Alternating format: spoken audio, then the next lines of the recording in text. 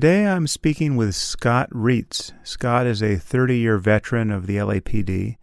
He worked in the elite Metropolitan Division and then became a member of D-Team, otherwise known as SWAT. And he finally became the lead weapons and tactics instructor for the whole Metro Division.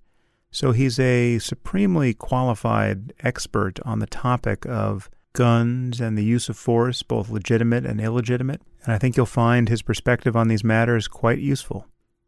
And now I bring you Scott Reitz.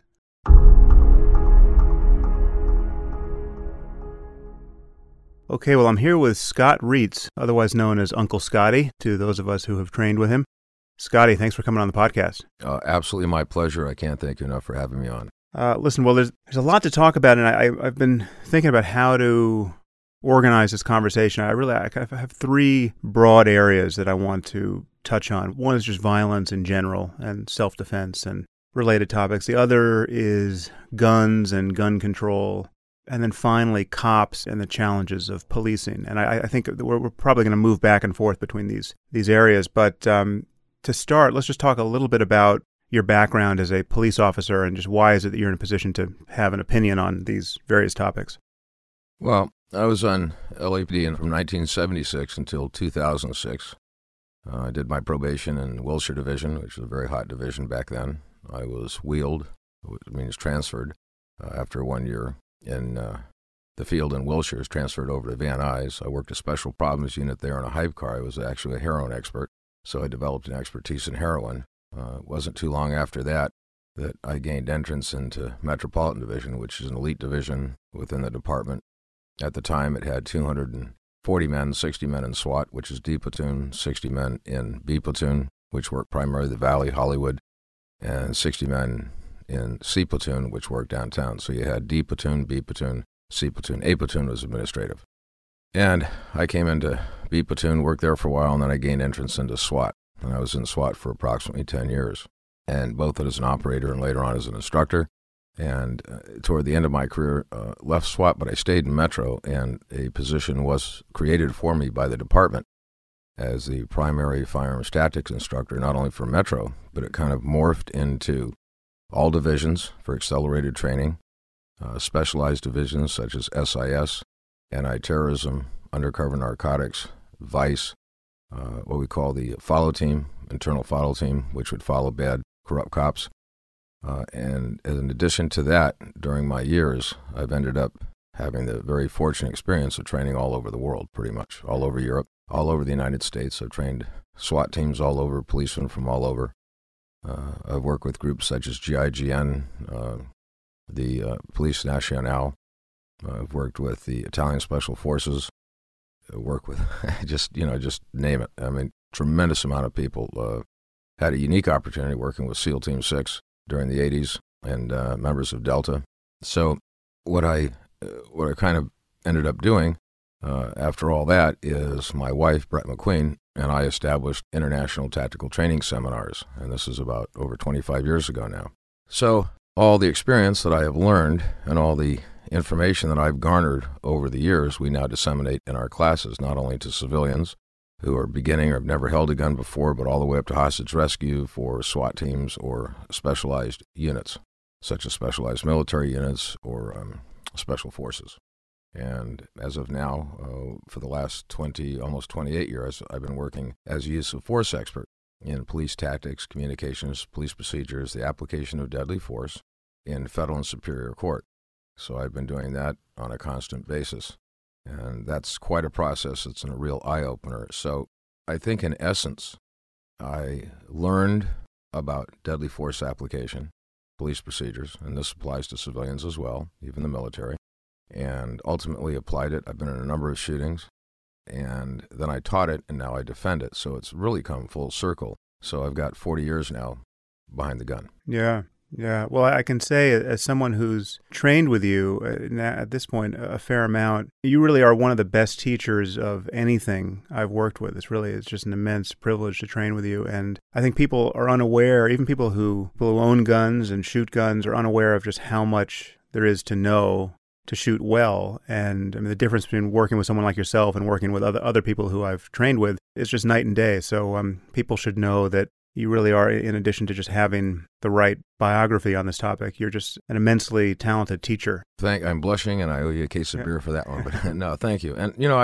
I think one of the things that does come through in all of our classes, Brett, who teaches, myself, our son Jordan kind of runs the office, but all of our instructors are current LAPD SWAT, former LAPD SWAT, everybody. All of our instructors are people that have the heart in it. They're not in it necessarily for the money at all.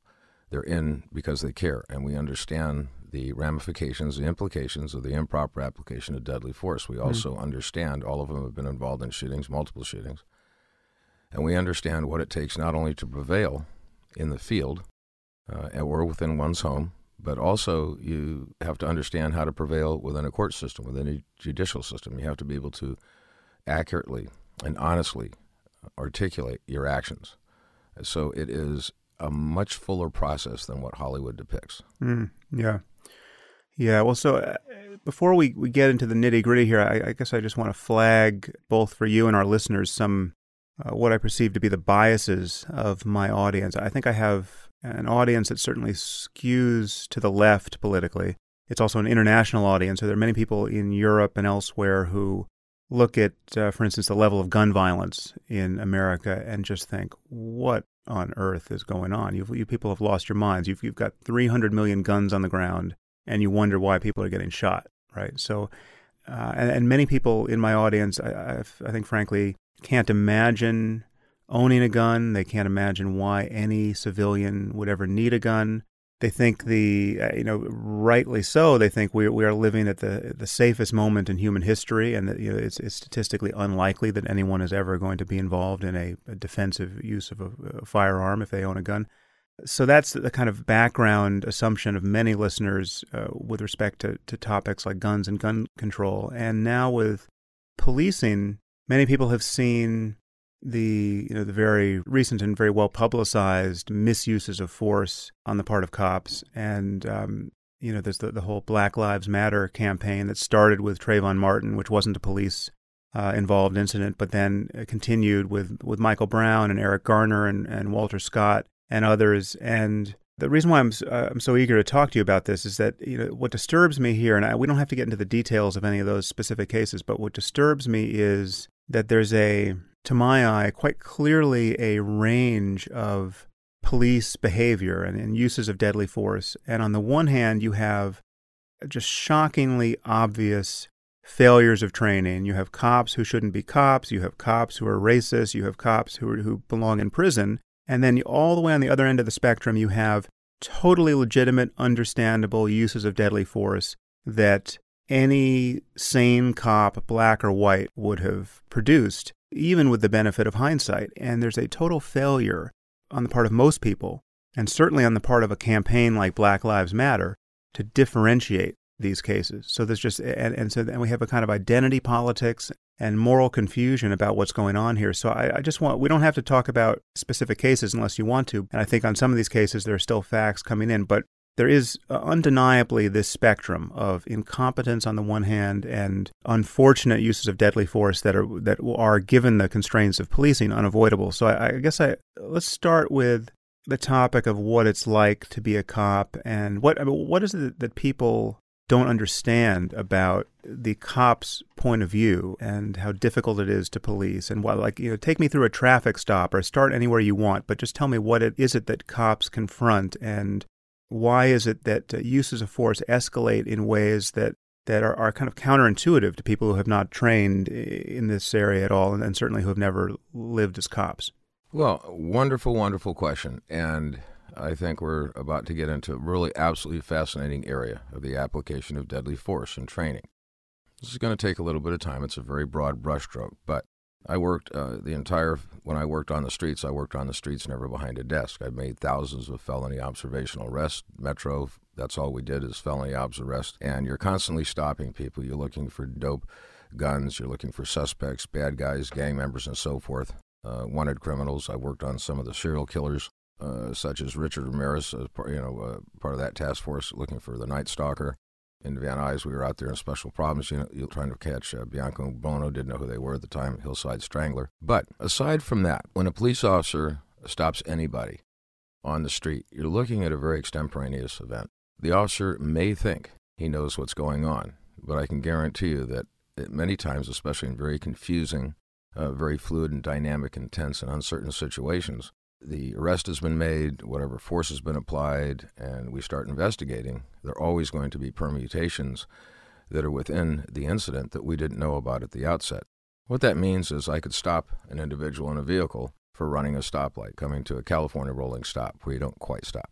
I pull him over. Unbeknownst to me, this guy just knocked over, committed a 211 Bank of America, and shot 4 people. But the broadcast has not been issued yet. So I come walking up with the intention of issuing a citation. Next thing I know, I'm in a bloody gun battle. I can have an individual who is mentally disturbed. He's just beaten his wife. He's on narcotic. He's under the influence. Any number of things. It's such both a fascinating and terrifying career, all in the same moment. As you and I are sitting here right now, there are life and death struggles that are occurring in the United States between police and individuals on the street in the United States of America, as we sit here. By the time you and I have finished this podcast, there will have been probably a number of uses of forces on LAPD alone here in Los Angeles. When I was a policeman, I always expected the worst. So when I came up, I expected the gun. I looked for it and so forth. I trained to a very high standard. And when you're... Now just linger there for a second, because that can sound like a psychological problem or a kind of paranoia that is unjustified.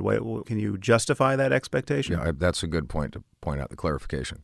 In other words, when I make a stop, I assume that it's going to go sideways. I don't approach it in that manner other than in my mind just expecting that if he were to come out, if he were to do this, and we talk about with my partners, I'm going to be cover officer, you're going to be the directing officer, you're going to be the controlling officer, you're the one that's having the conversation with the individual, issuing commands and so forth. I'm going to cover. So if I was let's say I was a passenger officer, I would already be out to the side of the car and off, and you wouldn't even know it had happened so quickly. And the car hadn't come to a full stop. And then my partner's issuing all the commands. Suspects, let me see your hands, exit the vehicle, and so forth, because all we do is high-risk felony stops, and so not high-risk type stops. We don't issue tickets in Metro. Right. We didn't. So from that standpoint, we got many, many guns. We received many guns off of suspects. And if a suspect started making a furtive move, in other words, he starts going underneath the seat, he's inside the glove box, I might draw my pistol low ready and we tell him to freeze. We get back behind cover. We get on the PA system. Now we start issuing commands. I remember at one, and I talk about this in my book, and we'll discuss that later, but where we made a stop, and the suspect was what we call hinky. And there were 2 suspects in the vehicle. And I got out and drew the pistol low ready. It's not aimed at the person, but it's a low ready. And fingers alongside the frame, off the trigger. And I'm issuing commands. And it's a very stern manner, what we call command presence. And the suspect looked, and you can tell he was somewhat hesitant. And I said, down on your knees, turn around, cross your feet, hands behind your head, interlace your fingers and so forth. And we came up and finally put both of the suspects down, handcuff them right away. Well, the suspect had a shoulder holster on for a .45 auto. A .45 auto was laying on the seat, on the floorboard, loaded, cock lock, ready to go. Full magazine, 1 in the chamber, so that's 8 rounds. And I always made a point when I took guns off of suspects to ask, why didn't you make a move? Why didn't you go for it? And I never forget to this day, and this would happen on a repeated basis, they said, you had me. I knew it. And there was no use of force. I didn't have to do anything other than put handcuffs on him. Now, had I walked up in a sloppy manner, had I walked up without anticipating something going terribly awry, the outcome could have been much different. He may have decided that this was his chance. Right. So when I'm talking about expecting the worst, it's very benign. You would never know it by looking at me. I mean, I look like a burned out hippie, refugee from Woodstock, wearing my Birkenstocks and so forth. Not quite, but Yeah. Those of you who can't see him, not quite. But but just the kind of surfer dude. And that was my persona in the street, unless I realized that it was going south. And then the persona, we used to refer to it euphemistically in the old days as going Metro, would change literally in the fraction of a second. And now suddenly we're in a whole different realm. But that persona actually mitigates and avoids a use of force, because you're using proper tactics to avoid the application of force. And that's the important component. And that takes time. It takes experience. It takes years and years of street smarts. It takes many interactions until you finally get a handle on how you yourself as a law enforcement officer are going to comport and present yourself to bad guys, whether you are stern or not. I mean, I could probably address a group of nuns in one room and walk over and address a group of ex-cons, and I can relate to both of them. I mean, so most people who have an encounter with a police officer, I don't know if it's most, but certainly many, aren't in fact bad guys, right? So they're people who, for whatever reason, have been stopped by a police officer, and they've perhaps noticed a cop fairly switched on. I'm reminded of a story a friend of mine told, who's a guy like me. He's got no, is objectively not a scary looking guy and has no history of crime, and he's just this. If you need the caricature of him, he's essentially a Jewish intellectual who really wouldn't scare anyone. And he got pulled over for a traffic stop, and he was, I think, talking back to the cop in some way. And probably, as someone who's never trained in the use of firearms or even self-defense, never thought about these issues, probably, were his hands on the wheel? Were his hands visible to the cop? Probably not, right? He's probably just acting like the innocent person he knows himself to be. And he, once the dialogue starts with the cop, he's outraged to be detained in this way. And he notices the cop unfasten the restraint on his holster. And he says, "What, are you going to pull out your gun on me now?" And he just becomes, irate. And the cop says, "Well, tell me, what does a bad guy look like?" Right? And that completely shifted my friend's point of view. He realized, okay, there's no way for the cop to know. There's reasonable expectations based on what somebody looks like, but if your hands aren't visible and you could have a gun behind the door, and if a cop doesn't have his gun out and you have yours out, he or she is already behind the curve. And so just walk me through that a little bit. Well, what you're looking at there is contempt of cop. And so what happens sometimes, policemen, unfortunately, you don't know what's going on in their lives. Some policemen, and I'll be very honest, shouldn't be a policeman. Absolutely should not be a policeman. There's no doubt about it. It takes a special person to be an effective police officer. Just having the badge means nothing. It's like having a Steinway. Right. You could have one, but it's just going to be gathering a lot of dust. To be an effective police officer, you really have to have compassion for the people that you're trying to serve. Now, sometimes officers don't like being challenged.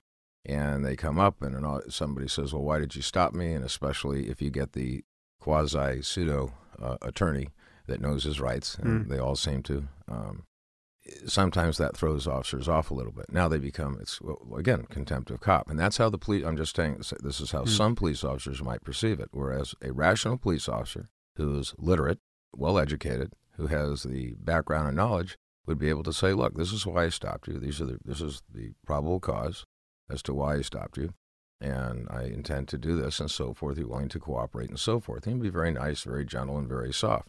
And the guy keeps on coming back at him, and some policemen start building up basically resistance, because what they're taught is that people should follow your commands, but people don't always follow your commands. With seasoning, you learn how to winnow out very quickly and very rapidly kind of who's a good guy and who's a bad guy. And this will especially be true in some place like Los Angeles. You have officers that work certain divisions, which we call hot divisions. There are murders and stabbings, ambulance shootings, and stabbings, there are fights, there's pursuits. It's just really nasty. And it is nonstop in one watch. And then suddenly they take that person, now they shift him, and let's say they bring him out to beautiful, bucolic Beverly Hills. And the first thing he does, he pulls this guy over that runs a stoplight, and the guy gets back in his face. And this officer has been used to 4 or 5 years of basically combat. Right. It's probably not going to go well for he's going to probably cite him for no gloves in the glove box. He's going to find anything he can in order to issue out that ticket. And is that a problem? Yeah, it can be. And the selection of officers, when I came on in 1976, my understanding, they had well over 2,500 applicants. I think it was like 25,000. And I came out from the University of New Mexico, drove out here, and had to wait over 24 hours in line at Van Nuys High School just to put an application and go back, take midterms, drive back out for a written exam, believe it or not, with 4-year degrees. It was insane. They actively processed 2,500 people, if I remember correctly, and they only took 91. Almost everybody in my class had a graduate degree. We're not upper graduate. We had a couple guys with masters, but most guys had 4-year degrees. Right. So you're saying it's become less selective, or? Well, That is the general consensus with people that I've talked to, because they're trying to get people to come on. I think a lot of policemen, a lot of individuals now shy away from law enforcement due to the fact of all the negative publicity, and they say, I don't want the headaches, and I can understand that to a degree.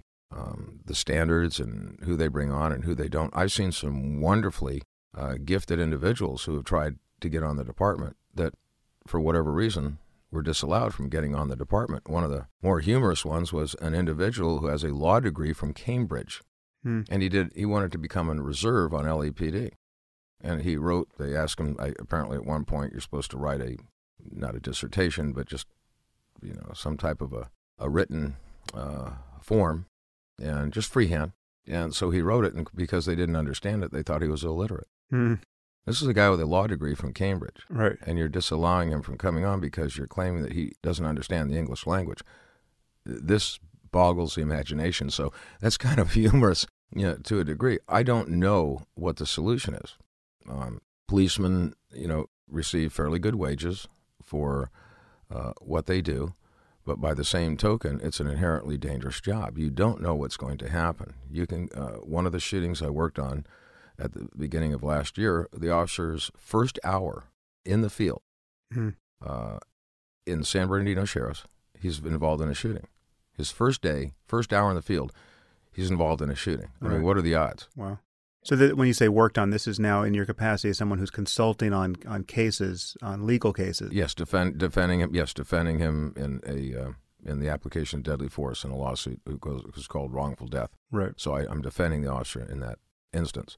But what you bring up is a wonderful point, and that is that policemen don't know who they're stopping.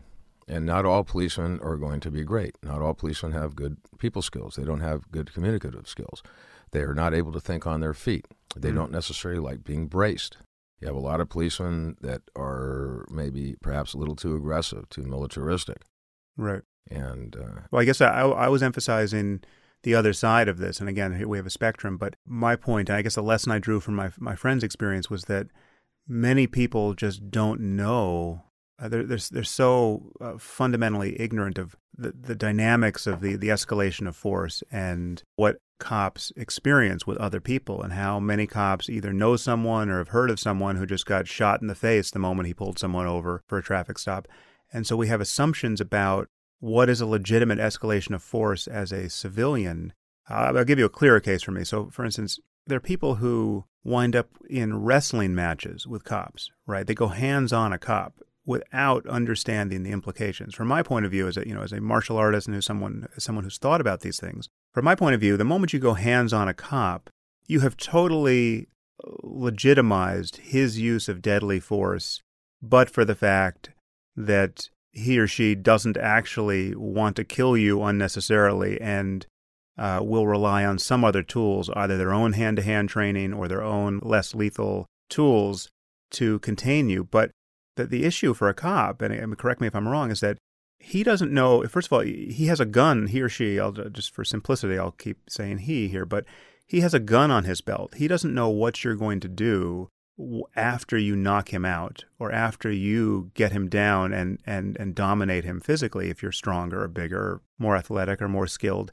And he cannot afford to wrestle with you or box with you, certainly in any kind of sustained way. And certainly if there's more than one of you, going hands on a cop is a disaster. And he has to assume you're going for his gun at some level. And so people think that cops should be, if someone's wrestling with them, he should be wrestling with them. If the person only has a knife, well, then that doesn't legitimize the use of a firearm. And people have no idea what can be done with a knife and how disastrous it is to be wrestling with someone who has a knife, even an unskilled person with a knife. So talk about just how force may escalate in surprising ways around cops. These are phenomenally great questions and subjects that you bring up. So let me put it this way. An officer never knows. When you're stopping somebody, you have no idea what their intent or ability is. Let's lay that as a groundwork, foundation. If I lose consciousness, every time a police officer is involved in an interaction with an individual, there's a gun on scene. So there's always a firearm. If I become unconscious, I have no control over myself nor the safety of others around me. Okay, that's number one. If I end up sustaining injuries which diminish my ability to a substantial margin where I'm unable to defend myself or others effectively, that also endangers not only my life, but those around me as well. So when you're looking at escalation of force, what you're using is what we call a continuum of force. The first force is my simply coming out and saying, Sam, I need you to stop right there, please. And that's just nothing more than command presence, being nice. Now, you don't. I might be a little bit sterner. Now I'm going to issue you commands. At this time, you start advancing toward me. At that point, I might take out, perhaps, and let's say, for the sake of argument, you're unarmed, but you take a fighting stance. Well, I may take out the baton. I may take out the pepper spray. If I had the taser, I might take out the taser and say, you need to really rethink this whole situation. So I have some other options. So we go from verbal, we have command presence, which is just being in uniform or having a badge on telling you to do something. Then we have your what we call non-lethal, which are basically the baton, your OC spray, oleum resonant capsicum. You have the taser. You have joint locks. You have, obviously, there's bar arms and carotids. And then finally, you end up with deadly force. And there's less lethal munitions, such as the shotgun beanbag round that comes out. You'll see the lime green shotguns. Most departments have them. Not fun to be hit by. It's like getting hit with a baseball bat. Not much of a party. But you have options, but you're not always able to bring those options to readily bear on a situation. A lot of the situations, all of my shootings occurred within 2 seconds. In other words, from the time that I realized I had to apply deadly force, the instant from my physical application of deadly force to cessation of activities of applying that deadly force, under 2 seconds, very fast. I don't have the luxury or latitude of scrolling through 150 options. And this is where Supreme Court law comes into play. And this is a fascinating subject in and of itself. When I came on the department in 1976, all states had different laws regarding the application of deadly force. And if my memory serves me correctly, at the time you could shoot a fleeing felon. Okay.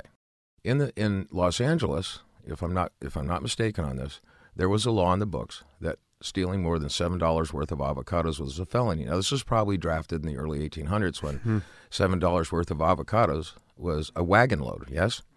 So those better be some good avocados. There's some great avocados. So let's say for the sake of argument, I'm working Wilshire. We got avocado theft, farmer's market. So I race up there. It's 115 degrees. I'm in my LAPD blue wool serge uniform. And I've just had code 7, which is eating. I don't feel like running. And I run up, and the grocer's goes, he's going that way. What did he steal? Avocados. How many?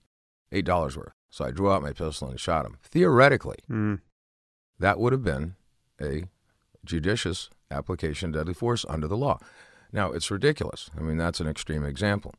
But there were states that had different protocols. There were departments that had different shooting policies. Now, Supreme Court finally said enough of this. And they started to come out with different standards. And one of the standards was basically a 4-prong test. And that was initially that you looked at the nature of the crime. You looked at the nature of the intrusion. This is by the intrusion, they're talking about the force applied toward the individual. You looked at the nature of injury sustained by the individual as a result of your application of deadly force, and then you adjudicate as to whether or not that was reasonable. It was very complicated. Nobody really got a handle on it. So 2 different Supreme Court decisions came out, Tennessee versus Garner in the 80s, and then the most seminal one of all is Graham versus Connor. Tennessee versus Garner, and I won't go into it, you can look it up, but ultimately, officers cannot shoot a fleeing felon unless they can articulate the weight or nature of the state's interest outweighs the interest of the individual's civil rights. In other words, I've got a murderous suspect, active shooter, classic. He's running away. I can't catch him. He's got a rifle in his hand. Can I put him down, shoot him in the back without? Absolutely. Yes, right. Obviously. That's, again, one example. Then we go to Graham versus Connor. And Graham versus Connor really sets the standards. And what they say is when an officer applies any kind of force, it has to be objectively reasonable versus subjective. It has to be objectively reasonable. And this is going to be weighed in by the city attorney, district attorney, by the FBI, by Department of Justice. It's a very extensive process. When I work on these cases, there are thousands and thousands of pages in some of these cases. It takes forever, walkthroughs, and all the facts and evidence, blood spray pattern analysis, trajectory. It's on and on. It's fascinating. And ultimately, in front of a jury, whether it's in a civil action or criminal action, the jury or the court, if they decide to go with a court-mandated trial, is going to decide as to whether or not the officer's application of force was reasonable, objectively reasonable.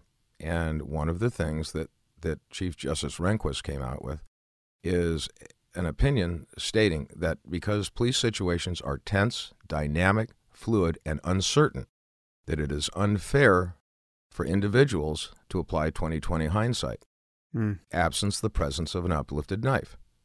Now that's a fact. That's a wonderful wording, because what it's saying is, look, this gets into the meat of the matter, what we're talking about. When you look at something on TV, and some of these are bad shootings. There's shootings that I would tell you right now, I couldn't defend them, and you need to settle. Right.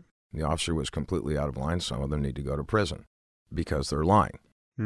And when you're looking at these cases, what you're looking at is it reasonable for the officer at the time, given the facts and circumstances known to the officer at the time that the shooting transpired, his background and training. In other words, I cannot hold a rookie with 2 weeks in the street to the same standard I hold myself. I've got 40 years behind the gun in all the different cases. For me to apply deadly force, it's got to be off the charts. Now, for a younger officer, I might be able to say, look, he doesn't have the experience that I do. He doesn't have the technical expertise. He certainly doesn't have the mechanical ability. He doesn't have the presence of mind or the experience to have formulated maybe a proper decision. It may not have been a great decision. It may be mechanically impure. But according to the law, it was objectively reasonable that he applied force, whatever force that may have been, in this circumstance. And that's what throws a lot of people, because why aren't the officers in prison? Because of the jury instructions. Right. Well, that's interesting. I'd never heard that courts will hold officers to a different standard based on their experience in these cases, or Well, almost, yeah. Basically, each shooting is adjudicated on its own merits. So you can't say, well, because this shooting went down this way, this one should have gone down in a similar manner. It's impossible. There are too many variations and permutations in each shooting that are unique unto themselves. So when you become involved in these shootings, each shooting has to be adjudicated on its own merits. The facts in evidence, the circumstances known to the officer at the time that the shooting or use of force transpires, his background knowledge of the entire incident, as well as his training. Now, there's also one other thing, and now we get into precipitative factors. Was the officer legally justified in being where he was? Did he make the right tactical decisions? Did he employ the right communications? Did he surround? Did he request backup? Did he request less lethal? I mean, it gets really involved. It's unbelievably involved, and I get attacked with this all the time in depositions in court. Well, why didn't the officer do this? Or I may have an attorney said, well, Officer Reitz, would it have been reasonable for the officers to have done this? I said, absolutely, but they didn't, did they? No. Could they have done this? Yes. Would that have been reasonable? Yes. And they didn't do it, did they? No. And he might do 15 of those in a row. And then finally he'll look at me and say, well, why didn't they do all those? Well, because they didn't have time. Right. What about the intuition that many untrained people have? Well, why can't you just shoot the person in the leg? Okay. This comes back. I get jury questions all the time. Why didn't they shoot the knife out of his hand? Right. Why not use a baton against the guy with the knife? First of all, let's look at this. Again, this is we could have days doing this. This would be fascinating. But let me explain something. Let's say pepper spray, OC, is an irritant. It's not an incapacitator. Okay, so it's irritant. I've been sprayed in the face by my partner when I had an altercation with a suspect because my partner was a terrible aim. I was still able to fight. I was still able to bring the suspect under control. We look at the taser. It's not an infallible process. So sometimes the darts don't go in if they don't separate enough, because it's a neuromuscular, basically, disruptor. And it causes the muscles to violently, if you will, twitch, contract 16 times a second. It's not much. It'll get your mind right. But both of those probes have to make contact, and then the electrical conduit is between those two contacts. Baton strikes don't always work because you get glancing blows and so forth. Less lethal munitions from the shotgun. Sometimes guys get hit and they go, give me more. And you go, you got to be kidding me. What's this guy on? And I fought suspects that have been unbelievably tough. It's just scary. So when you're looking at the application of deadly force, when you're looking at less lethal, and people say, why didn't you shoot him in the leg? Well, if I rip your femoral artery open and you bleed out in 20 seconds, guess what? It's a fatal. Also, rounds. We're talking about terminal ballistics. Rounds do very interesting things inside bodies. And I have seen rounds that have struck. I had one shooting about 3 years ago where the round struck the suspect's hip inboard about 1.5 inches, and then it ricocheted off the hip. It basically made a 70-degree angle turn, upward trajectory now, because it was a slight downward angle and went through the heart, bottom of the heart, top of the heart, and exit out through the suspect's right clavicle, and he was dead on scene, expired on scene. Well, theoretically, that's a glancing or a peripheral hit. And so shooting somebody's a knife out of somebody's hands, you better be really, really good. That's damn near impossible. So all these things that you see in the movies, it's Hollywood. Yeah. And officers don't have, and we'll get into training, but the officers themselves don't necessarily have the ability to make this, with pinpoint accuracy when you're working with handguns and just shoot them in the leg and wound them, or shoot something out of the suspect's hands. On the contrary, there are stories of shootings in elevators where 17 shots are fired and no one is hit, or 100 rounds from 5 different officers are fired and the subject is hit twice. But perhaps we should get into the standard to which most cops are trained now, and just what any illusions we have about that. Yeah. Well, I will put it this way. This is one thing that has irked me for years and years. I recently came back from the East Coast where the department, really good department, great chief, really understood. And so they had me come out and I trained their entire department in 4 sessions and over a space of 2 weeks. And the standard of training that I train people to far exceeds the minimalistic standards that most officers are trained to. Officers are trained to what they call post standards, which are police officer standards in training. You have to get a lot of people through academies. So you have a base level of performance that an officer must qualify with a firearm, certainly go through written exams and understand this and that. So everybody wonders, why are the officers, the hit rates are terrible for police. I mean, it's in the low teens, the actual numbers of hits. Far more misses in the field in actual field documented shootings than there are strikes on suspects. We have sometimes excessive amount of rounds going downrange, although there is a brand new Supreme Court decision that just came down regarding that. However, that being said, the jurors sometimes will ask in written, well, why did the officers fire so many rounds? Why are there so many officers engaged in shooting? And the analogy I like to use, and I think all your listeners can probably latch on to this, imagine if I taught you how to drive a stick-shifted Volkswagen Bug. That's what I trained you to do. Here's your little VW Beetle from the 70s, wood-stocked out. And then I ship you across the ocean. I put you into a Formula One and the Le Mans 500 at night in driving rain. And you crash and burn at the first turn, and you're astounded. Well, I trained you to one standard when an entirely different standard was called for in the field. And this is what happens. When you do a qualification course, by necessity, you have to have some measure of proficiency. You have to have some standards that you can go back and say, look, the officer qualified, here are the records. But it's so vast, the mechanics, and I'll just rip through a list very quickly. You're looking at all varied positions, braced, unbraced, rollover prone positions, reverse positions. You're looking at shooting, firing support hand, firing hand only. You're looking at low-level light problems. You're looking at high-speed moving targets, knife attack targets, hostage situations, vehicles, barricaded suspects, all the impediments, that may be interposed between yourself and a downrange target, partial targets. You're looking at distant targets. You're looking at targets that articulate and present awkward angles and so forth. That is a lifetime of study. Yeah. Now, when you go and you stand in front of a silhouette that has clearly delineated scoring rings, I've never seen that on a suspect. I've never seen a suspect wearing a shirt with a silhouette. And I will, right now on the record, will state that the first ex-con that comes out with an LAPD silhouette tattooed all over his entire body, I'll buy him a dinner at Morton's Steakhouse. I'm sure that's going to come out someday. But that's not what you get. So we train to one standard, and most qualification courses are nominal at best. And you're doing the same course. When you come back 6 months later. For 30 years on LAPD, our combat qual course remains the same. This is a standard. You're looking at budgets. You're looking at manpower, pulling all the officers out. You have 10,000 officers. How are you going to train them all? How are you going to get them qualified? So for me, it's a real double-edged sword. And the interesting thing is that let me put it this way. The greatest watershed event an officer will ever experience, and the most seminal event, literally impact an entire department, is the application of deadly force. And yet, it traditionally, throughout law enforcement, it is that aspect, the application of deadly force, the mechanics, knowledge of the law, articulation, that is the least trained to, that the least amount of money is budgeted for.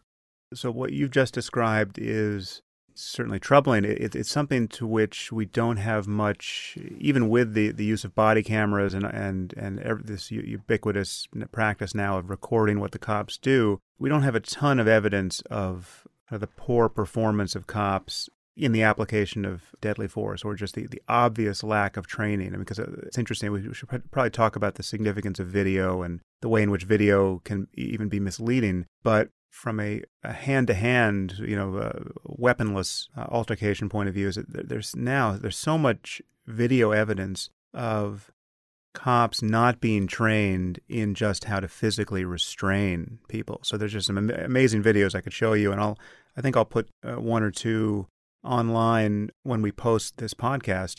I'll put them on my blog. There's some amazing video of cops wrestling with suspects. 3 cops trying to figure out how to subdue one clearly unarmed, small. I mean, literally. So one video I'll show you. These videos get circulated in the Brazilian Jiu-Jitsu community because people are just aghast that no one really knows at this point. 20 years after the Ultimate Fighting Championship, there are still cops who don't have sort of basic hand-to-hand skills in grappling in particular. So there's this one video that has made the rounds and has commentary from Henner and Hiran Gracie, who are great jiu-jitsu teachers. And it's, I believe, 3 cops, all of whom look like they're 220 pounds, trying to control an obviously drunk, much smaller, shirtless, unarmed man, shoeless man. He's in stocking feet in a McDonald's on a slick floor. He's got literally no shoes. 3 of them are trying to figure out how to bring him down. And they can't solve the problem, and they go to a taser. Ultimately, they go to a taser. One tries to throw a front kick at him and can't do that. They ultimately tase this guy repeatedly, right? And it's just the most just ghastly incompetence from a martial arts point of view. And I'm not actually judging the cops here. I mean, the problem is they haven't been trained they haven't been given the tools they need to solve this problem. And there's another video which perhaps you've seen of what becomes a wrestling match that then winds up in a lethal force, or at least in a shooting in a Walmart parking lot with a kind of deranged family that just attacks the cops. I think this family had been harassing employees at this Walmart, and the cops come on scene, and you see this all from dash cam video. And there's, it's a family of like 8 people, men and women, and one cop says, "Okay, we need to separate this group here," and he wanted to control them by at first separating them. But the family refused to be separated, and they just, like on cue, became like the zombie family that was going to attack the cops. And it becomes this insane, protracted 10-minute wrestling match where the cops use every tool on their belts, from pepper spray to batons to tasers, totally ineffectually. One has his gun wrestled away from him, and it's all on camera. And it's, it looks like, honestly, from the point of view of a trained martial artist, and again, this is not to judge these specific cops, but it looked like, everyone had been dosed with some sort of neurotoxic agent where they just couldn't function properly. I'll show you these videos later, but in any case, so there's I think a reasonable understanding of what you can't do in a situation to control an agitated, strong, athletic person non-lethally would, in many cases, dictate an escalation of force on the part of a cop. Well, your wonderful points again, and this is, when I worked on the streets, and still now, I work out all the time. I see some policemen that I think may need to work out a little bit more, let's put it that way nicely. The first incident you alluded to, had that occurred in Krispy Kreme, the outcome might have been a lot different. The bottom line is, look, I was involved in a ton of altercations as a policeman, and we did have a great tool back then, which is the barm, and then you could go straight into the carotid. Well, by which you mean a choke, like it's a a rear choke naked hold, choke, yeah, rear naked choke, if you want to call it. We used to call them barm, and then went into the carotid, and put a lot of suspects out that way. I was choked out in the academy a number of times. You do combat wrestling back then, and guys, one guy'd hold you, they got your partner choke you out, especially to get your mind right, especially if you screwed up something. So it wasn't a big thing. You'd wake up, and next thing you know, you're in handcuffs, and this is what happened to suspects. But as a result of a few suspects dying, I don't know how many there were, but almost all of them, if I'm not mistaken, I may be speaking out of turn here, but had intoxication, like acute cocaine intoxication or other other types of narcotics in their systems at the time that this happened, or there were extenuating circumstances, medical conditions. That was taken away. And what they did is they say, we're not going to give you you can't use the BARM or the carotid unless you can justify the application of deadly force. Here's a steel baton with a handle on it. Okay. Then we have Rodney King. Now, in the old days, if you go back to Rodney King, you can see the officers striking Rodney King, and very ineffectual. And in the old days, you just get on him, choke him out, he'd wake up, handcuff, and that was it. End of story, no marks, no bruises. Dust him off, put him in the car, don't do that again. When you take that away and you say, okay, here are all your other use of force options. Understand a policeman has to be a priest, a father confessor, a mediator, perhaps for a paramedic to a degree, a tactics expert, a law expert, a pursuit driving expert, a crime stopping expert, and so forth. They have all these different areas that they have to be, quote unquote, proficient in. There's only so much time in the day, and there's so much money and funding and human resources that are allocated to the training of individuals. Now, a lot of officers take it upon themselves to seek out additional training. I did. That's why I went to other schools and so forth and learned way back when. Same thing in terms of martial arts. The department's not going to pay you to go take martial arts studies. They're not going to pay you to stay in shape necessarily. They're not going to pay you to ever, to go to outside firearm schools. Many departments, some will hire us, but a lot of times if an officer comes to us, he has to do it on his own budget, his own time, his own vacation time. And that's a huge expense, especially if you're a policeman and you have a family to raise.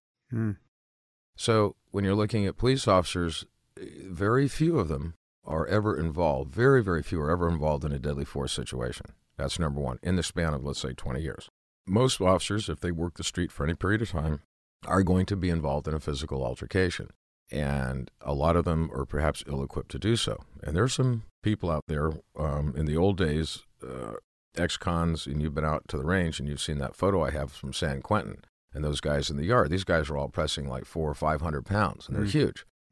And they took the weights out of the California prison system, but believe it or not, those are easier guys to fight because they tired out very quickly. You could catch them in a foot pursuit, and all you had to do was stay off them for a while, about 30 seconds into it, and then you just jump on their back. You're not going to, they're big, strong guys. We'll call a con build. Now, what they practice are martial arts. They practice ground fighting. They practice MMA in prison. If they're caught, then they get put in isolation. And they're doing strength training, endurance training. So they've actually learned. And I remember watching the first Hoist Gracie, and Hoist looked like kind of he just standing there, just kind of meek. And I love the guy to death. I'd love to meet him. But he's just standing there. The biggest guys in the world would come up, and I'm going to clean this guy's clock. And the next thing you know, he's twisted up like an oily snake. Yeah. They didn't know it. Nobody knew what to make of it. Yeah. But officers would have to do most of that stuff on their own. And a lot of officers simply aren't willing to do that. And what they do, unfortunately, I think, is they hope that fight's never going to come to them. They hope that this is never going to happen. And I'm aware of some of the videos. I've watched them. And you're looking at them and you go, come on, guys. Can somebody just get a hold of this? Is anybody in shape? Is anybody here willing to, does anybody have any skill that's just going to joint lock this guy up? Let's get the cuffs on him. I will say one thing, and that is some of the toughest fights, altercations I've ever had against suspects are guys that are about 5'6" and weigh about 130, 140 pounds. Unbelievable. And some of those are females. Yeah.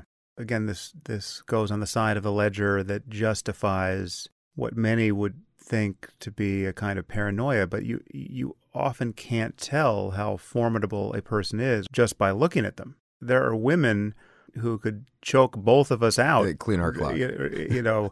At the same time. I know some of these people. So it's the difference between someone truly being trained and not is fairly extraordinary. And you also just don't know who's armed. And so this goes to the significance of having firearms spread throughout our society, and at this point, literally having more guns than people. If I could interject one thing, Sam, let me just tell you how maybe a typical day might have gone for me working the streets in Metro, especially in the SWAT. We'll go from, let's say, Monday to Friday. And this is how every single day is different. You're subject to call-ups. You're on standby. You get up, you drive in, you work out, you shower, put on your uniform, go to roll call. You're out there doing high-risk crime suppression. You've got court. Maybe you have court. Maybe the next day you had initially was scheduled to be off because you're going to go play golf, tuna fishing, or surfing or something, and then now you have a be there in court subpoena. Holy smoke! So you go out, you're doing crime suppression, you get to multi-4 arrest, felony ops arrest. Now suddenly you're doing paperwork. By the time you finally get out of paperwork, it's now 3 in the morning. So at 3 in the morning now, you drive back home, you get about 2 hours sleep, you come up, now you have to be down at 210 West Temple, 0830, be there in court, Superior Court. You go in, you wait all day, you wait all day, you wait all day in the officer's waiting room, which is medieval, absolutely, I don't know, is it the Sodom Marquis or something, you know, and just hard wooden benches, no place to do anything. And you continue to next day. Jesus, okay, fine. I go back home. I've got 2 hours sleep. Go back home, sleep. All of a sudden, guess what? You're on standby tonight. We got to call it. Let's go. Boom. In other words, by the time you get to Friday, you are absolutely wasted. You're tired. You're just exhausted. You have a family to take care of. You have bills to take care of. The demands that are put on you in law enforcement, and now they have 10-hour and 12-hour shifts. In my day, it was 8 hours, 5 days, 8 hours. But now they have a 410 and a 312. But even those, you can go overtime, and you're just exhausted. And you're spending days just trying to recruit. And it becomes a lifestyle which is extremely stressful. And then at the same time, for the average patrol officer, not in a specialized unit, they can encounter the same thing, overtime, night after night, be there in court and preparing with DAs and trying to be sharp on the stand and then suddenly going back out. Now I have to work the field. You know, we can't give you a special or a day off because we're under deployed, so we've got to deploy you. Geez, okay. You go out, you get another arrest, you're overtime. And it just goes on and on. So you have to understand, policemen don't work bankers' hours. And some of these kids are out there, and my heart goes out to them because they are literally, you know, in some cases, they're just overloaded. And they're asked to do an incredibly complex job. And I think in some cases that we ask them to do a job that none of us would want to take on, an inherent responsibility that none of us would take on, a risk that most of us, a hazarding of ourselves to protect others.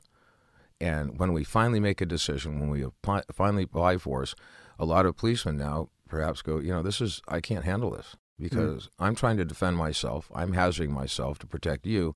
And then you're questioning the very method. If you want to go to Jack Nicholson, A Few Good Men, you know, that I take great umbrage at the fact that you're questioning the very manner in which I, provide that protection.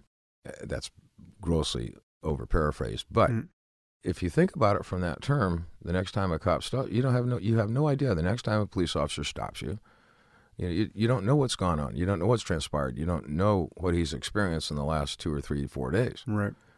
So I think it goes back to not only officers trying to be more empathetic to law-abiding citizens, but also law-abiding citizens realizing, and I get stopped by police. You know, I've done the California rolling stop, and you know, you got to be kidding me. And they pull me over, okay, and I'm so sorry. I think the worst thing is you can do is have that contempt of cop when the policeman comes up. Do you know who I am? Bad call. Bad call. I'm an attorney. Oh, geez. Bad call. Because already you've kind of set the tone and saying, officer, may I help you? You know, could you please tell me what I did? In other words, just respectful. And most officers are going to ping on that level of respectability. It's when you start bracing them right at the get-go sometimes that can be a problem. I'm not, in no way am I exonerating all policemen. There's some policemen out there that have bad attitudes, and I've seen it. I assume you would concur with this advice that no matter how bad the cop, the time to complain is after you're done following his orders. And I mean, go to the police station the next day with your lawyer and sue everybody if you were mistreated. But to resist in real time against a cop who is maybe overtly racist or overtly sadistic or overtly unqualified, you could conjure the worst cop on earth. The time to punish him for his incompetence is the day after with your lawyer, not by the side of your car, at midnight, having no idea how this is going to go south on you. Phenomenally good advice. And the law actually states that even if the officer's actions are illegal at the time, to a degree, you're duty-bound to basically follow his commands, okay, other than the fact if he's trying to apply, obviously deadly force, where that would be completely off the charts. But if an officer is issuing commands, you're legally duty-bound to obey those commands and then address it. You have redress through the court system. You have redress through internal affairs systems and so forth. That is what I would recommend to individuals. And I am a very, very big proponent of civil liberties, of people having their rights. I don't like racism. I don't like cops that are heavy-handed. I don't like cops that come up and, it's just really give off a bad vibe, as opposed to the other ones that are proficient. Mm. And looking at officers who have kept themselves in shape, that know what they're doing, that are sharp and everything else, and they come up and they're just real nice and easygoing, unless you, as the antagonist, trips the switch, things are going to change. Mm. And that's the officer that I always tried to be. All my partners were like that. All the guys in Metro and D Team and so forth. All these people that I've known through the years were incredibly professional. But a lot of times you get policemen that overstep their bounds. And the best advice I could give to your audience and listeners is, you can get upset, you can get angry. I've got it. But just let the situation go. Offer no resistance. Comply with his demands, and then address it at a future time. Mm. When we were Brett and I were teaching a class in New Hampshire, and we were staying at a bucolic little town there or it was actually Exeter, and I had parked with 2 tires in the blue striped lanes. Mm. And I'm waiting for Brett. She's going to get coffee. We're going to go down to Logan to leave. This is after a week out there. And so I'm sitting there, and all of a sudden this overweight officer comes up. He's got a belly sagging called Dunlop's disease, where your belly Dunlopped over the belt. Mm. The pistol's way down on the side. He just looked like a soup sandwich. Mm. And he starts dressing me up and down, telling me, he goes, Mister, I don't know who you think we are, but we don't put up with this kind of hooliganism here in Exeter. Mm-hmm. And, you got parked over here in the blue lines. You need to get out of here. I'm going to give you a ticket if you don't move right now. Huh. And it was hysterical. And he just dressed me up one side and down the other. Now, I just, yes, sir, I'm sorry. And he has no idea who I am. Mm. He has no idea about my background, what I'm armed with or not. And it was just like, oh my God. And Brett got in and she tried to talk and he said, ma'am, are you driving the car? He's driving the car. I'm not talking to you, ma'am. I was like, okay, just shut up, honey. Don't say anything. So we drove away and it was a great laugh all the way down to Logan for 3 hours. It was hysterical. But again, the guy he's probably in luck. He's probably a nice guy. He's not what I would have described as an ideal cop. Mm. And his tactics were terrible, but I complied.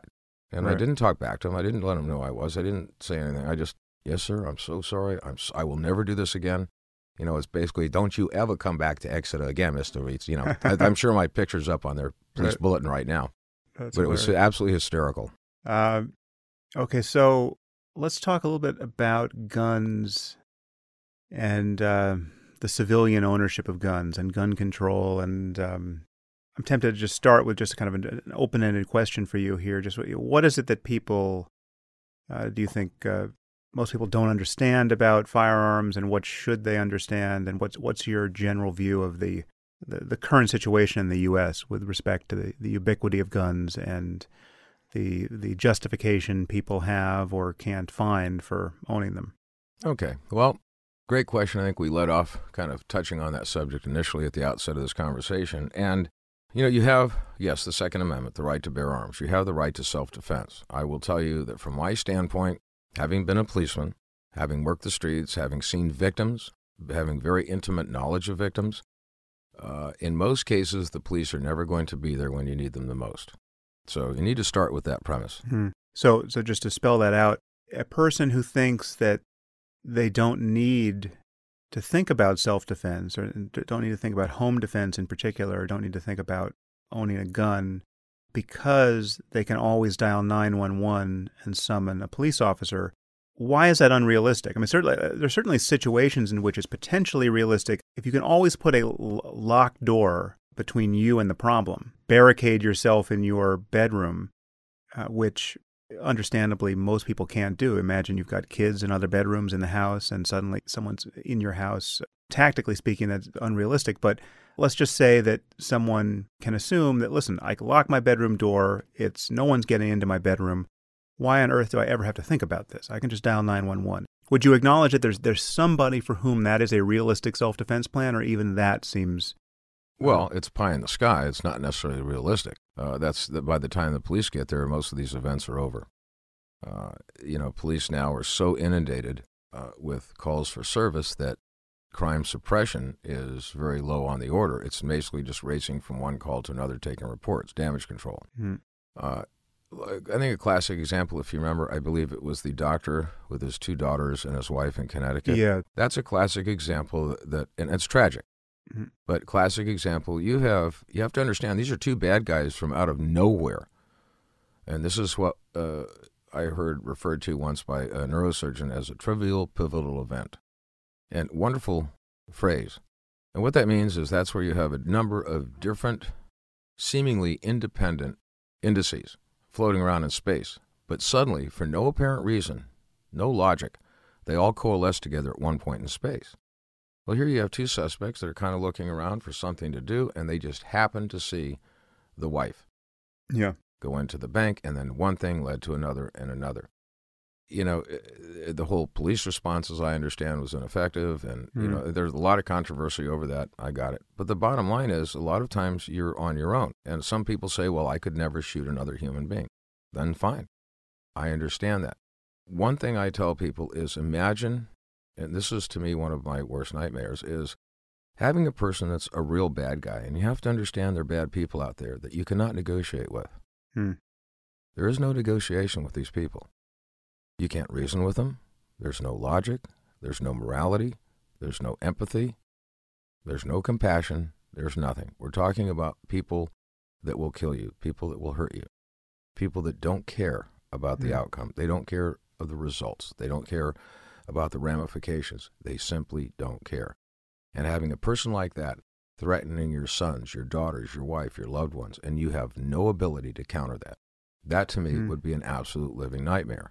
Well, I think so. Let's just linger there for a second, because I think there's skepticism among some people about whether that's even true. I mean, so for whether even such people exist. I think. I mean, maybe I'm walking this too far to the precipice, and it's not interesting. But there are people who are skeptical about just the concept of evil can be applied to anyone accurately. In some people's mind, there's always hope that you can get through to anyone. People have spent very little time thinking about just the phenomenon of what you're calling bad guys. And then there's the additional truth, which is in fact statistically true, that you are very unlikely to have someone like this show up at your door. It's good. This person's going to show up at someone's door, but it's very unlikely to be yours. Guess what? Go back. If your readers want an interesting read, go pick up In Cold Blood by Truman Capote. And it's absolutely fascinating. I've read it probably 3 or 4 times. And it is a wonderful read. He's a brilliant writer. What you're looking at are the Clutter family in the middle of, I believe, Holcomb, Nebraska, what folks out there call way out there.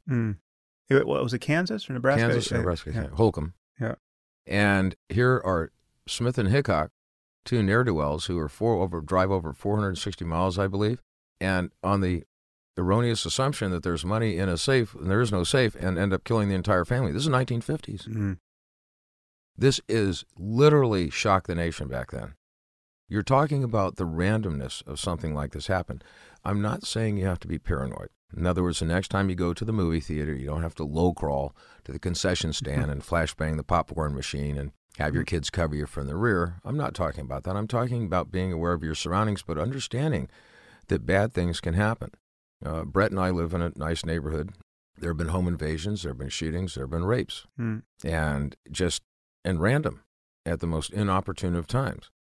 So the ability of somebody to defend themselves, you just don't know when it's going to come. You don't have to be paranoid, but I think you do need to be aware.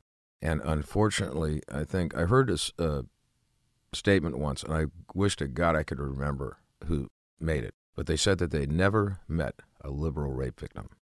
Right. And that's very telling because, you can have pie in the sky. I want to be nice and soft and warm and friendly to everybody and nurturing. There are people out there that are not going to respond to that all they want to do is hurt you. And because we live our lives in a certain manner, we tend to ascribe our moral values and ethics unto other people. And we believe, well, why aren't you understanding what I'm saying? Why can't you feel the empathy for me? When those suspects raped those 2 girls, tied them to a bed, and burned them alive, do you understand that you can't reason with all people? There's only one method of dealing with these people. And the irony is, you bring up the Pettit case, which I happen to know a lot about. I wrote about it briefly in my book, Free Will. I mean, the irony there is these were not particularly scary guys. I mean, they did this horrible thing, but you can find much scarier people in the annals of criminology. I mean, these guys were not hardened criminals who had killed people before. Things escalated in a strange way for them. And I mean, one thing I would point out just as a matter of, from the point of view of self-defense there, these people were living with their doors unlocked. The father, the only survivor, was woken up, being hit with a baseball bat because someone was actually standing in his house, having gained access through an unlocked door. I mean, obviously, the first line of defense in a situation like that is not to have a house that someone can easily enter silently. Absolutely agreed. Well, I'm the host co-host on Corrupt Crimes. I'm going to be the host on another show called It Takes a Killer. We filmed about 28 episodes. Sometime this year it'll start airing.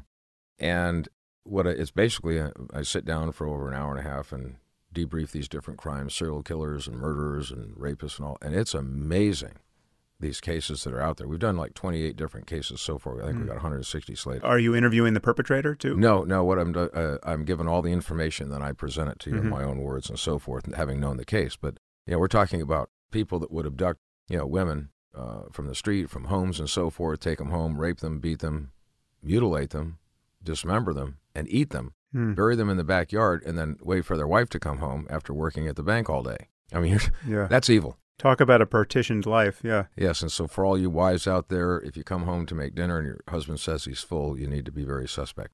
But, I mean, some of these cases that I've come across are just beyond horrendous, and I've got a pretty thick skin. I've seen a lot of stuff, and you got to be kidding me.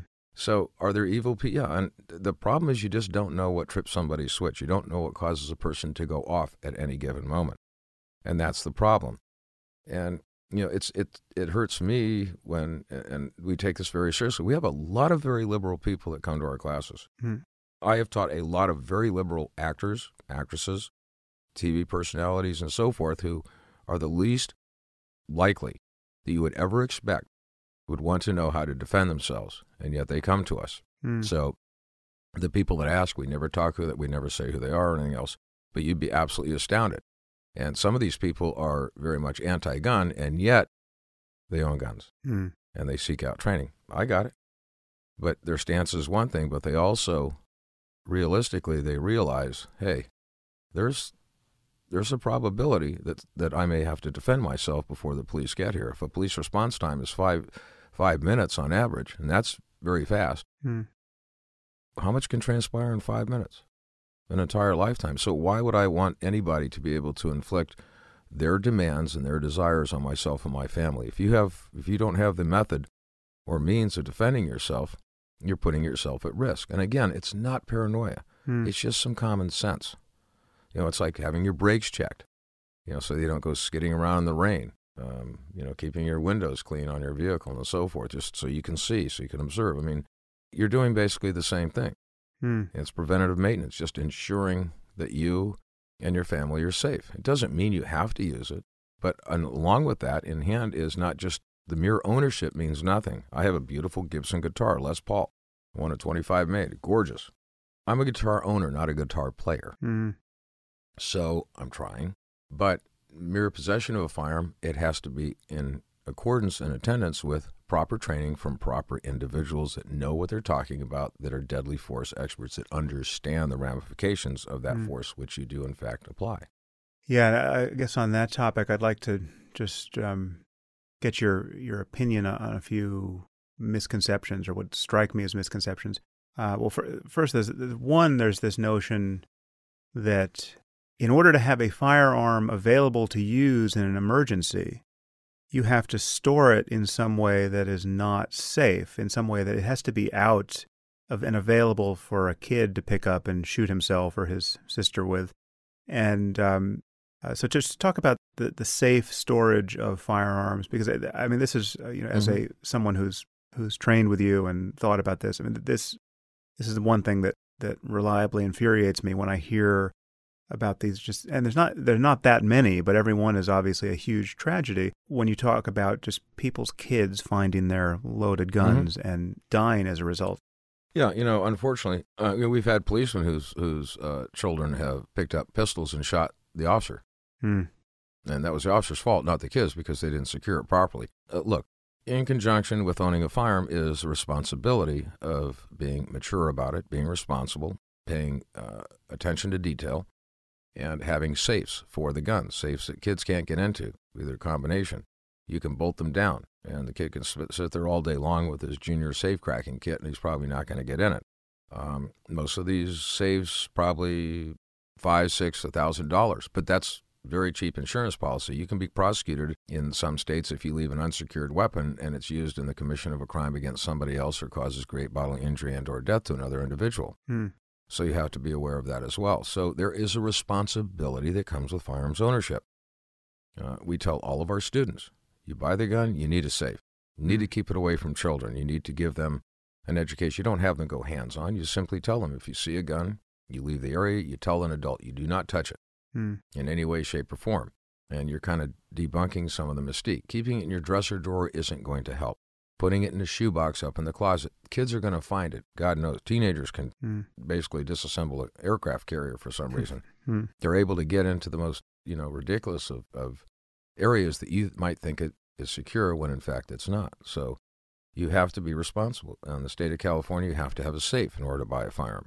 I absolutely agree with that.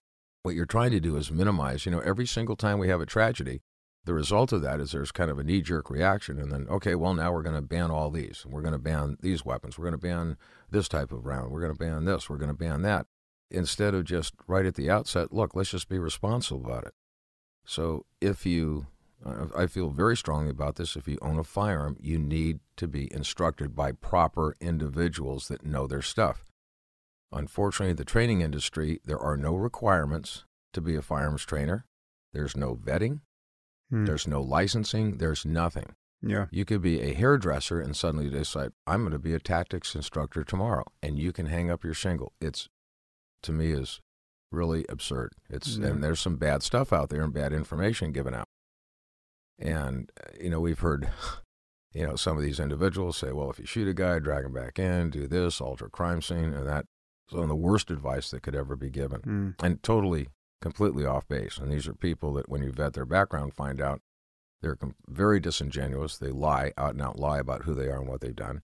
And it's just, you're going to find that out if you try to bring that person into court to bolster you, much to your chagrin. Yeah. Well, on this point, on the point of firearm safety, I should just say that you emphasize safety to a degree that is fairly extraordinary, and it's one of the most important things you teach. And so, and you've inculcated in me, for instance, when I'm handling a firearm, the checking to make sure it's unloaded. Let's say I'm going to dry fire a pistol. My checking to make sure it's unloaded is like from the outside, now looks like the behavior of someone with obsessive compulsive disorder. It's like a religious ritual. I check the chamber. I check the magazine well. I check the chamber again. I check the magazine well. I check the chamber again. It's like a moment in life unlike any other where you have to ensure to yourself that this gun is unloaded. And the people who are squeezing off rounds in their kitchen because they're showing someone their new gun they got, that is a totally preventable.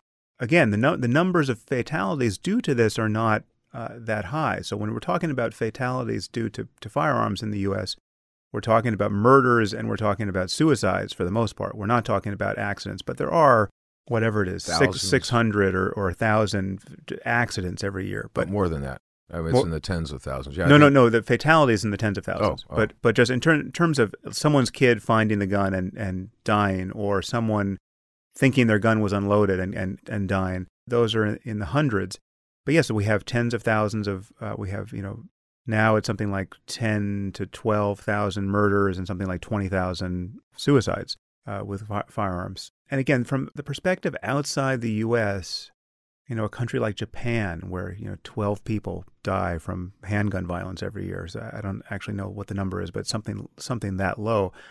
This looks completely insane, the ambient level of gun violence we have in this society. So what is your view? If you could wave a magic wand and try to rectify the problem of gun violence in the context of being someone who sees a legitimate need in some cases, or even in many cases, for owning a firearm for home defense, what do you think should happen in the U.S. in particular? Well, these are phenomenally great questions. And first, we have a flawless safety record for all these years of training. Not one single firearms mishap in all of our training. It's insane. And all over different languages, literally across Europe and the United States and so forth. I would say that, and I get this question all the time, especially from Europeans, the cowboys, is that you, John Wayne? That type of thing. And you're all cowboys. Well, America is a very unique country in that we're kind of founded on guns. You're not going to get rid of them. They're going to be here forever. There are too many, simply too many. And it's not just the United States now, but the arms proliferation throughout the world is off the scale. Just look at the Middle East. And so firearms are always going to be a fact of life. Now, the responsible ownership and use of firearms is an entirely different matter. But any criminal, if you can go out and get a quarter T of heroin, you can go out and buy a firearm. They're out there. I don't know how you'd ever possibly realistically eliminate all firearms. Although some people say we're just going to ban all guns. Well, so you don't think it? So it is not conceivable, even if there was the will politically or the financial wherewithal, a buyback program of 300 million guns. So let's say we're doing $1,000 a gun, so $300 billion we're going to allocate toward buying back guns, and we're going to melt them down and turn them into crosses. Is that just a non-starter, or just on some level not even desirable from your point of view? It's not going to happen, and there are people that aren't going to give them up. Here's the thing. Okay, you're going to take the guns away from the law-abiding family man, but the bad guy's not going to comply with that. Now you're completely defenseless. So that's one argument that could be made on behalf of the good guys. Many of the laws out there, the only people, and it's fairly obvious it would seem, many of the people that are going to comply with the newer laws are law-abiding citizens.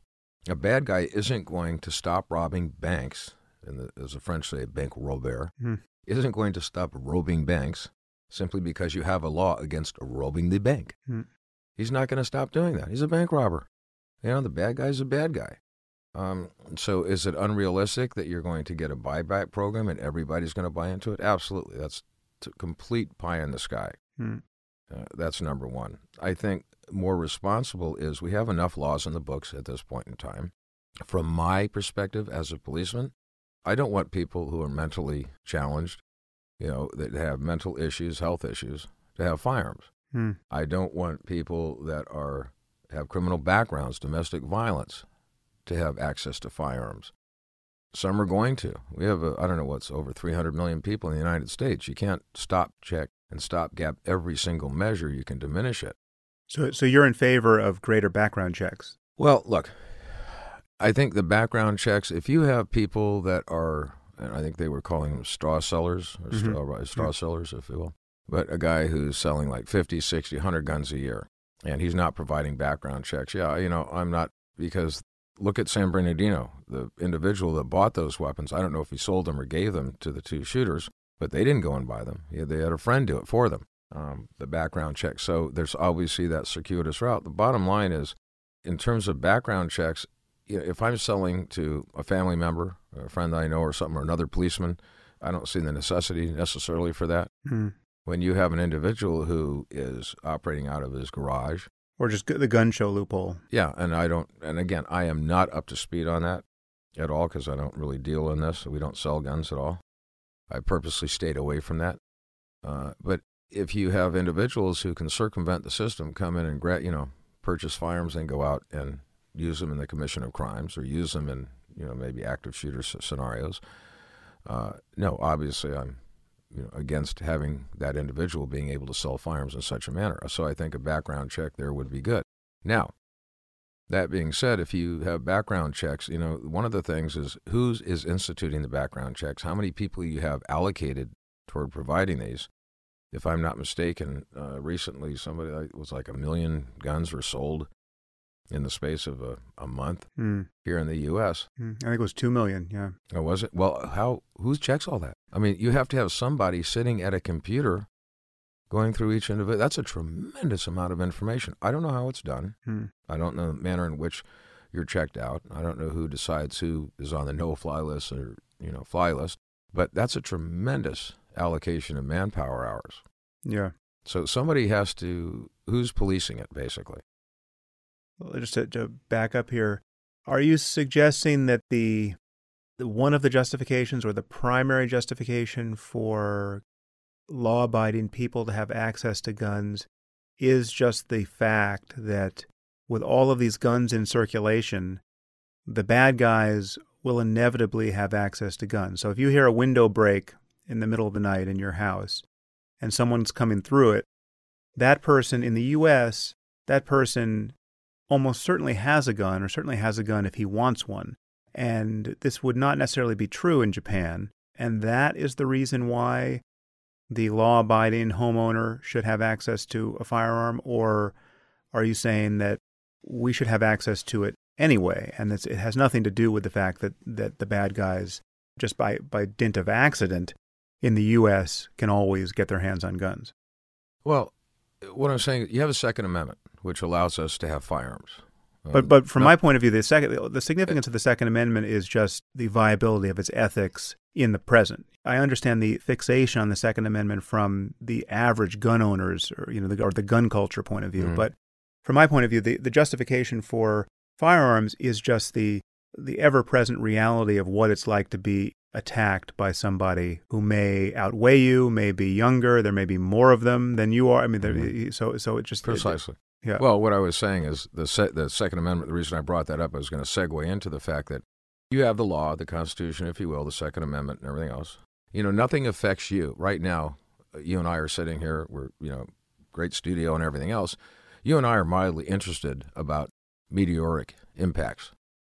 But if we find out in the next 60 seconds that we've got about a 15-pound meteor that's heading straight, at us and about to prang us right through the deck, you and I are going to develop an extreme obsession about meteoritic impacts. Mm-hmm. In other words, it doesn't affect anybody until it affects you. So if you're the individual who can't defend themselves, if you're the individual who doesn't have that ability, I think that's something that I would certainly take into mind, and that's why I believe very firmly that I haven't done anything wrongful. I'm not breaking the law. I ascribe to the law. If the California comes out and says, you got to do this, okay, great. I want to live in California. I want to surf in the afternoons or ski at night and surf in the morning. Okay, I guess this is the price I pay. So what I'm doing is I'm realistically looking at the situation that you're never going to get rid of all the firearms. It's simply impossible. Mm. So, okay, we've got the laws. So we have more than enough laws regarding the guns that are on the books. Just enforce them. Some of these are getting a bit silly at times, I feel. They kind of overstep and they get a little bit absurd, but okay, so be it. But again, as a policeman, I have seen the consequences of individuals. I've seen victims, and until you go into a scene where you can smell and see and slip in the stuff that used to be a human being, and you can see the effects of a horrific crime that have been perpetrated on these individuals, and you can see the effects of the loved ones that are looking at this, that experience this, you don't understand. Yeah. You don't really get it. It's strange. I'm sort of two minds about this because I can see it. I can stand outside our situation domestically and see, and I know what it's like for someone to live in Australia, or Australia is a unique, interesting case because they did have a gun problem and they more or less did this buyback that seems so unrealistic here in response to a mass shooting, and now they have much less gun violence. But for me, the hard ethical case does come down to what you just described, which is to be against gun ownership, to even wish for, if you had a magic wand, to just wave it and get rid of all guns. What you're essentially guaranteeing is that, the single mother or even the single father or just the family who doesn't happen to be populated by, professional MMA fighters, these people can be ambushed in their own home and they have no recourse but to grab a frying pan or a kitchen knife and now try their luck with someone who may have been, going to a graduate school for crime, someone who may have just gotten out of Lompoc or San Quentin or somewhere after 10 years of, just lifting weights and thinking about how to harm people. And at the moment of his choosing, comes into somebody's home and decides to victimize them. You have to be able to make the argument that in that case, these people should not have access to a tool that would allow them to, in some measure, equalize the situation. I think this calculus changes the moment we have a truly non-lethal substitute that is a true replacement for a gun. I mean, if we come out with something like a super taser, which has all the defensive characteristics of a gun, but is in fact non-lethal, well, then I would argue, okay, then everyone should have the right to have a super taser, right? And that we should get rid of guns. But we don't have that, and it just so happens that any other weapon you are going to use, a baseball bat, a chair, a frying pan, a knife, to defend yourself, still to some degree, first of all, it doesn't give you the range of a gun, and it relies on the attributes of the person, the athleticism, the youth, the size, the strength, still to some degree. And it's not by accident that, it's a piece of NRA propaganda to call a gun the equalizer, because it does, in the hands of a trained person, nullify the differences between people, size, strength, athleticism. What you're referring to is what we term disparity of force. And Sam Colt that came up with the Colt Peacemaker being the great equalizer, if my history serves me correctly. I'm sure I'll get thousands of nasty letters from your podcast fans. Go, hey, you idiot. But look, the bottom line is, we all lead productive lives. You have so many other things going on. I don't have time to go to the gym 4 or 5 hours a day. I don't have time to go to the range twice a week. I simply don't have that time, even despite the fact of what I do, because I'm involved in court cases, we're working on our second book. You got, kids in graduate school, just life. Yeah. And my golf game and surfing.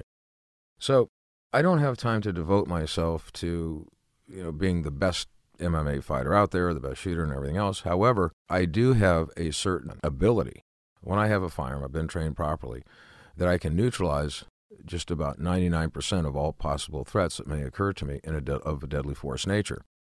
So yes, the firearm does create an equalizer. You're not going to have some female who's 5'2" that weighs all of 92 pounds soaking wet that's going to be able to stand up to a guy that weighs 260 pounds out of San Q that wasn't parole tagged, or what we call toe tag parole, didn't die in prison. Right. You have no idea some of the bad guys I've come across in and we're talking some hard dudes. I mean, massively hard dudes, tough people that would scare me. And they did. And you had to fight them. Well, you're young, you're in shape, you work out and everything else, you got a partner. We're trained, and that's what we were doing. That was our stock and trade. But the average citizen, they're not going to have it. And the average citizen doesn't know what it's like to be involved. Our altercations in the street, those are life and death. You're not talking about necessarily where you tap the other guy gently in the lip, he gets a little black eye and a little dribble of blood out of his nose, like, okay, I give up. No, it doesn't work like that. In the real world, you lose the fight, you could die because your gun's taken away and you're subsequently shot. God knows what happens. It's not what you see in Hollywood. And so, the weapon system, firearm does in fact place civilians on a footing where they're able, if they're trained properly, again, to counter potential threats. In some cases, just the display of the firearm in the proper manner, drawing it a little ready very forcefully. You've seen me do that in the range. And, I think I've demonstrated to you this is what it would be like if you were against me, as a bad guy. And I've done that certainly with actors. Well, how would you act? And you do it, and they go, whoa, holy smokes, that's cool. Well, but it's also effective. And what you're doing is you're actually, by displaying the firearm in accordance with how you comport yourself, you're actually mitigating. And the guy goes, you know what? I don't want any part of this. I'm out of here. And as policemen, we see that all the time. And I mentioned right at the outset of this conversation, drawing to low ready on that guy and issuing commands, and there's the 45, and asking him later, why didn't you make a move? And he goes, well, I knew you guys had me. You guys would have put me down like right now. It's a fashion in New York minute. Yep. So what distinction would you make between owning a gun for home defense and carrying a gun in a state that allows for civilians to get concealed carry permits? Because for me, there's kind of a bright line between those situations, and many more factors come into play when you're thinking about carrying a gun in public and the kinds of situations you could get into as a civilian, and also just the sheer fact of having millions of untrained, poorly trained civilians walking around with guns. I can't imagine that's a situation that cops look at with much enthusiasm. No, I'm not in favor of, I know some states, if you send in your driver's license, do a background check, here's a CCW. I don't agree with that. I think you need to go through vetted training. I think you need to understand the law. Just because you don't have a criminal background, we have people out there, and I've been to some of these states before you're traveling through, and you have the guy walking into, a steakhouse with a rifle. Come on, give me a break. I've been carrying a gun in a concealed manner for 40 years. Never been made. Nobody's ever seen it. Never been involved in an off-duty situation where I've had to apply force at all. I'm well aware of the factors. I'm certainly aware of the ramifications. The last thing I would want is to be in a movie theater with a bunch of poorly trained people and something happens and suddenly a bunch of people, they're all trained, get up and just start spraying in all directions. Good God Almighty. So then what do you say to the idea that the remedy for these active shooter situations, the best prophylactic against mass shootings is to have more people armed? Well, I mean, you can see this going, from my point of view, you can see it going either way. You can see total chaos and just good Samaritans with guns getting gunned down by cops who don't know who the shooter is when they arrive on the scene. But you can also see a good guy with a gun being the answer for a bad guy with a gun in the right situation. So just how do you think about that? As you rightly pointed out, you can make an argument in both ways. I think, again, if you have people that are carrying concealed weapons that are properly trained, that would be a good thing. If you have people that aren't trained, that overreact, and now we don't have an active shooter situation, but rather somebody that's arguing or somebody hears a pop and they decide to, God knows what. Okay, let me put it this way. You would not want to listen to me play the guitar. It would hurt your ears. I own the guitar, but I can't play it proficiently yet. And if you were to invite me to play at the Hollywood Bowl, I'd be, it'd just be Rotten Tomato night, like you wouldn't believe. Well, nobody wants to hear that.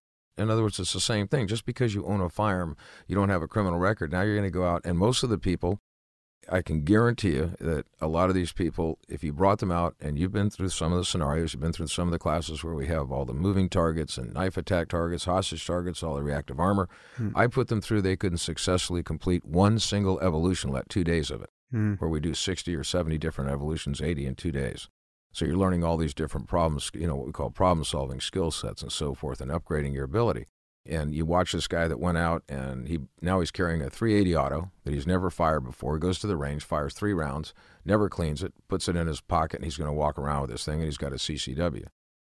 That's a person I would stay away from. I'd be watching him because he may not be nefarious, he may not be ill-intended, but he's just a complete mechanical fool.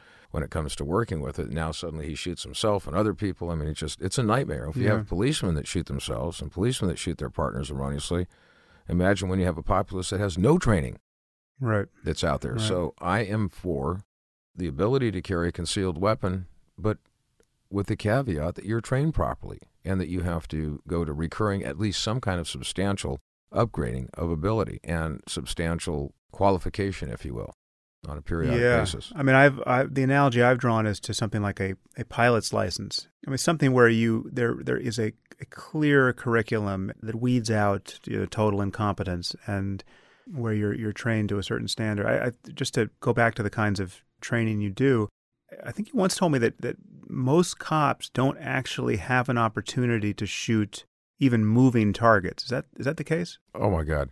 Yeah, I mean, very few officers will ever shoot or engage a moving target their entire career because most departments don't have that ability. And even if they did, they don't necessarily have people. Some do, but who are capable of instructing in that to that capability. In other words, it's not only the fact you have a moving target system, but who do you have as an instructor that is giving you the briefing, how to engage, when to lead, when not to lead, all the mechanics that are involved, and so forth.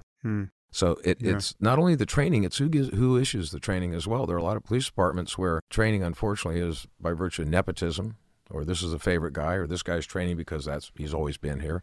I know some firearms trainers that should not be firearms trainers by any stretch of imagination at all, in no way, shape, or form. You need to be hands-on. You can't sit in a car and run a range. You have to be on top of people so you can give them training, so you can move with them, you can watch them, you can see problems that are coming down the line. So it's not only the training itself, but who's conducting the training, which is equally as important as the training itself. But most officers, they never get a chance to shoot, and most of the suspects are moving. So again, it goes back to the Volkswagen Bug and the Formula One. How do you expect an officer to engage a moving target when he's never done it? Right. And he has a hard time qualifying, or qualifies to minimalistic standards. Now you got a high-speed mover and low-level light, and you've got a background who are full of non-engageable individuals. That's going to be a nightmare. Yeah.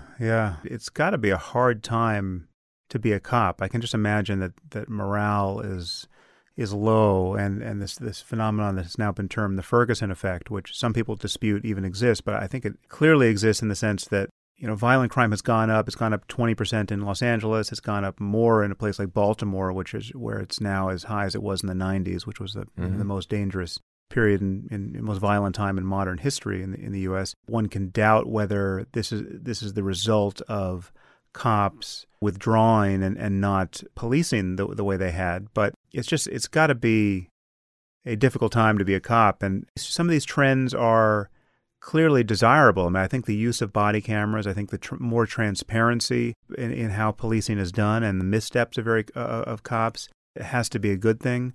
But the backlash against cops and the assumption on the part of so many people that most cops are racists and sadists and misapplying force, I just think it's a very toxic time politically for cops, and so you feel free to talk about that. But I just on two sides, we have two sides of this. We have the reality of how hard a job it is and how under-resourced cops tend to be in terms of their training and even the qualifications to which they're held. And so in many cases, through no fault of their own, they're placed in a Formula One car that they have not been prepared to drive. Of course, there are obviously other cops who are very well trained and part of elite units to which that description doesn't apply. But then on the other hand, you have fairly nefarious things where you have kind of endemic racism in certain departments, or you have the blue wall of silence where you have cops covering for cops who obviously performed badly and even unethically. I see where we've been talking for almost 2 hours now. So just as we head toward a conclusion here, give me your sense of just the state of policing and what needs to be done. Well, if you look at LAPD now, especially Metrovision, when I was there, it was like the UN with guns. So if somebody said, well, we're not looking at 1930s, 1940s, where you had to be basically, I think most of them, officers were over 6 feet, male, white, Caucasian, so forth. All my training officers were African-American in Wilshire Division, with the exception of one. Everybody, all African-Americans. So it was a fascinating experience for me because I've been living on Navy bases my entire life. Grew up in a naval, Navy captain's family and richly steeped in naval tradition. Never came across a bad guy in my life. So I really learned, I got the perspective of the African-American. And these officers themselves, even though they were on LEP, they were my training officers, have been subjected to racism. But I think that's kind of gone away, or at least I've seen that go away over the years. Metropolitan Division, where I was in for over 26 years, it literally was like the UN. You name it, we got it. And they all had guns. So from my experience in LAPD, I don't see it like that. Now, perhaps on smaller departments, different departments across the United States, I could see where there could be a problem. We've all certainly seen it. But the LAPD did have the famous Rampart issues. What you're looking at there are just dirty, corrupt officers. It had nothing to do with racism, so forth, that I could see. Now, I never experienced that. I didn't see that.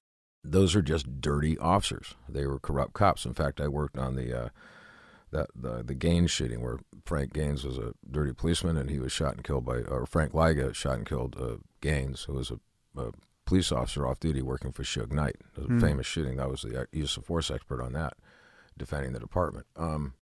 In terms of police officers coming on now, I think it's a really hard time. They're going to, LAPD is now instituting the body cameras. Body cameras do give you one angle. They certainly represent things.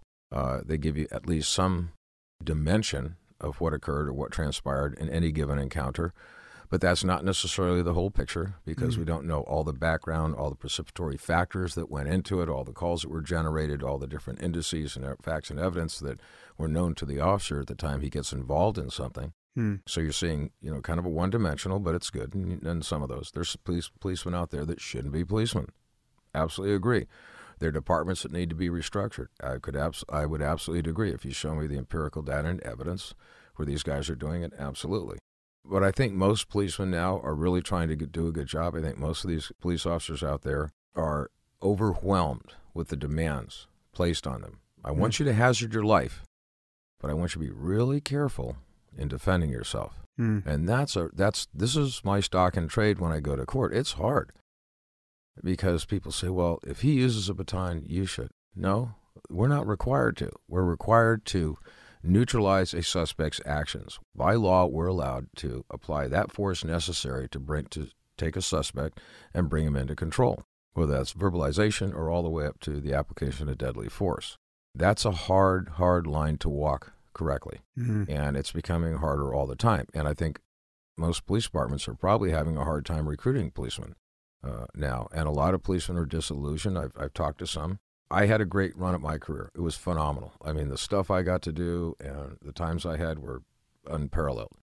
But that era will never repeat itself. Mm-hmm. It's gone. And every shooting I was involved in, I went through the same thing. You're brought out. I had to, go through all the interviews. We had all the documentation. There's a use of force review board. I went through all these processes just like these kids are today. So every single one, perfectly clean shooting, above boards, no lawsuits whatsoever. Mm. Never was sued in my entire career, but I applied force a lot of times, bringing suspects under control. But you're looking at a different era. You're looking at a younger generation.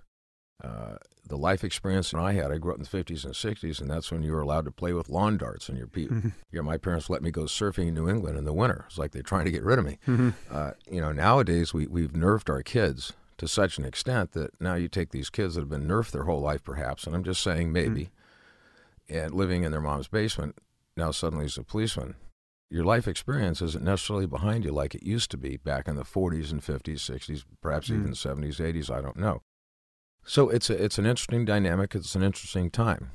I know one thing that I'm very committed, we are providing training to police departments, to police officers, to civilians. That's our passion. If I didn't care about it, I would stop doing it. I would simply go out and play golf, play 18 holes and surf every single day.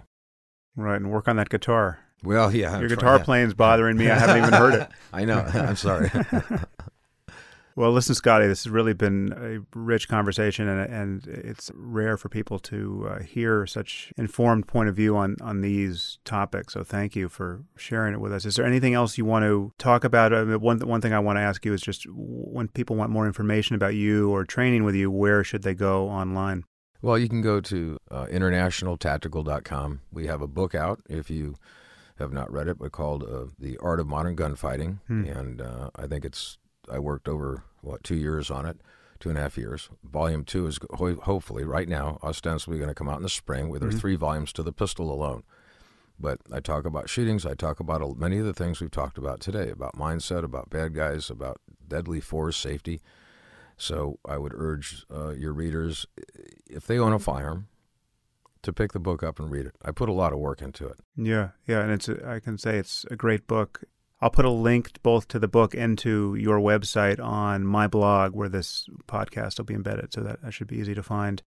Anything else? Is there something we haven't covered that you think we should cover? I think this is. I would love to return at the future. If you have enough questions, maybe come back in the future and hit different topics, terrorism and so forth. I work with a lot of the folks that experience it over there in Europe. But I can't thank you enough.